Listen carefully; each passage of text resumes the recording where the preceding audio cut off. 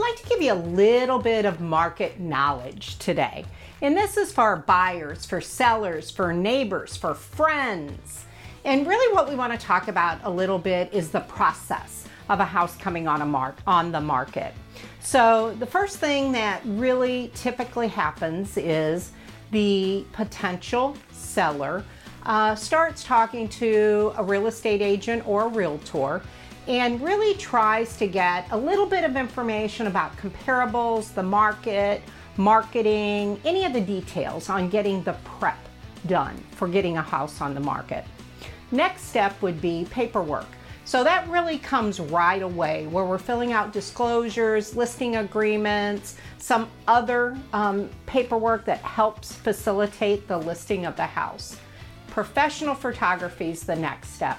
So at that point, you may start to see a sign come in the yard. And then 2 days later, you'll see it come up online as coming soon.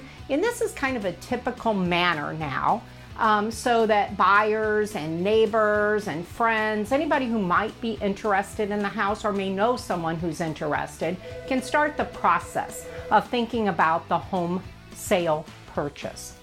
At that point, once it becomes coming soon, some people will go on the market within a couple of days, but it's up to 21 days. So that's why you can see that delay sometimes. That could be because of trying to coordinate schedules. Maybe some painting's being done or flooring's being added. Maybe some decluttering is being done, but we may be trying to hit target closing dates. So the start of the listing to the end of the listing, we want to have a reasonable time period. Once the house comes coming soon and then goes to the active status, that's where agents can start showing it. So a lot of times we'll get questions. Can I look at it beforehand? Can you write an offer sight unseen? Sometimes, yes, they set it up that way, but it has to be consistent from client to client to client. So everybody has a fair opportunity in purchasing this home. Once it starts showing in today's market, that can go very, very quickly. And there's no rhyme or reason or total rule on how it's going to be managed. So some sellers are looking at contracts as they come in. Some are holding them to a specific period of time. That is between the agent counseling, the seller's understanding, and the seller's wants and desires, of course. Once the house goes under contract, it's typically about 35 to 45 days. This time of year, sometimes we see a little bit of extended closing because of people trying to get to the next level of house or the next location, trying to coordinate all of that as well.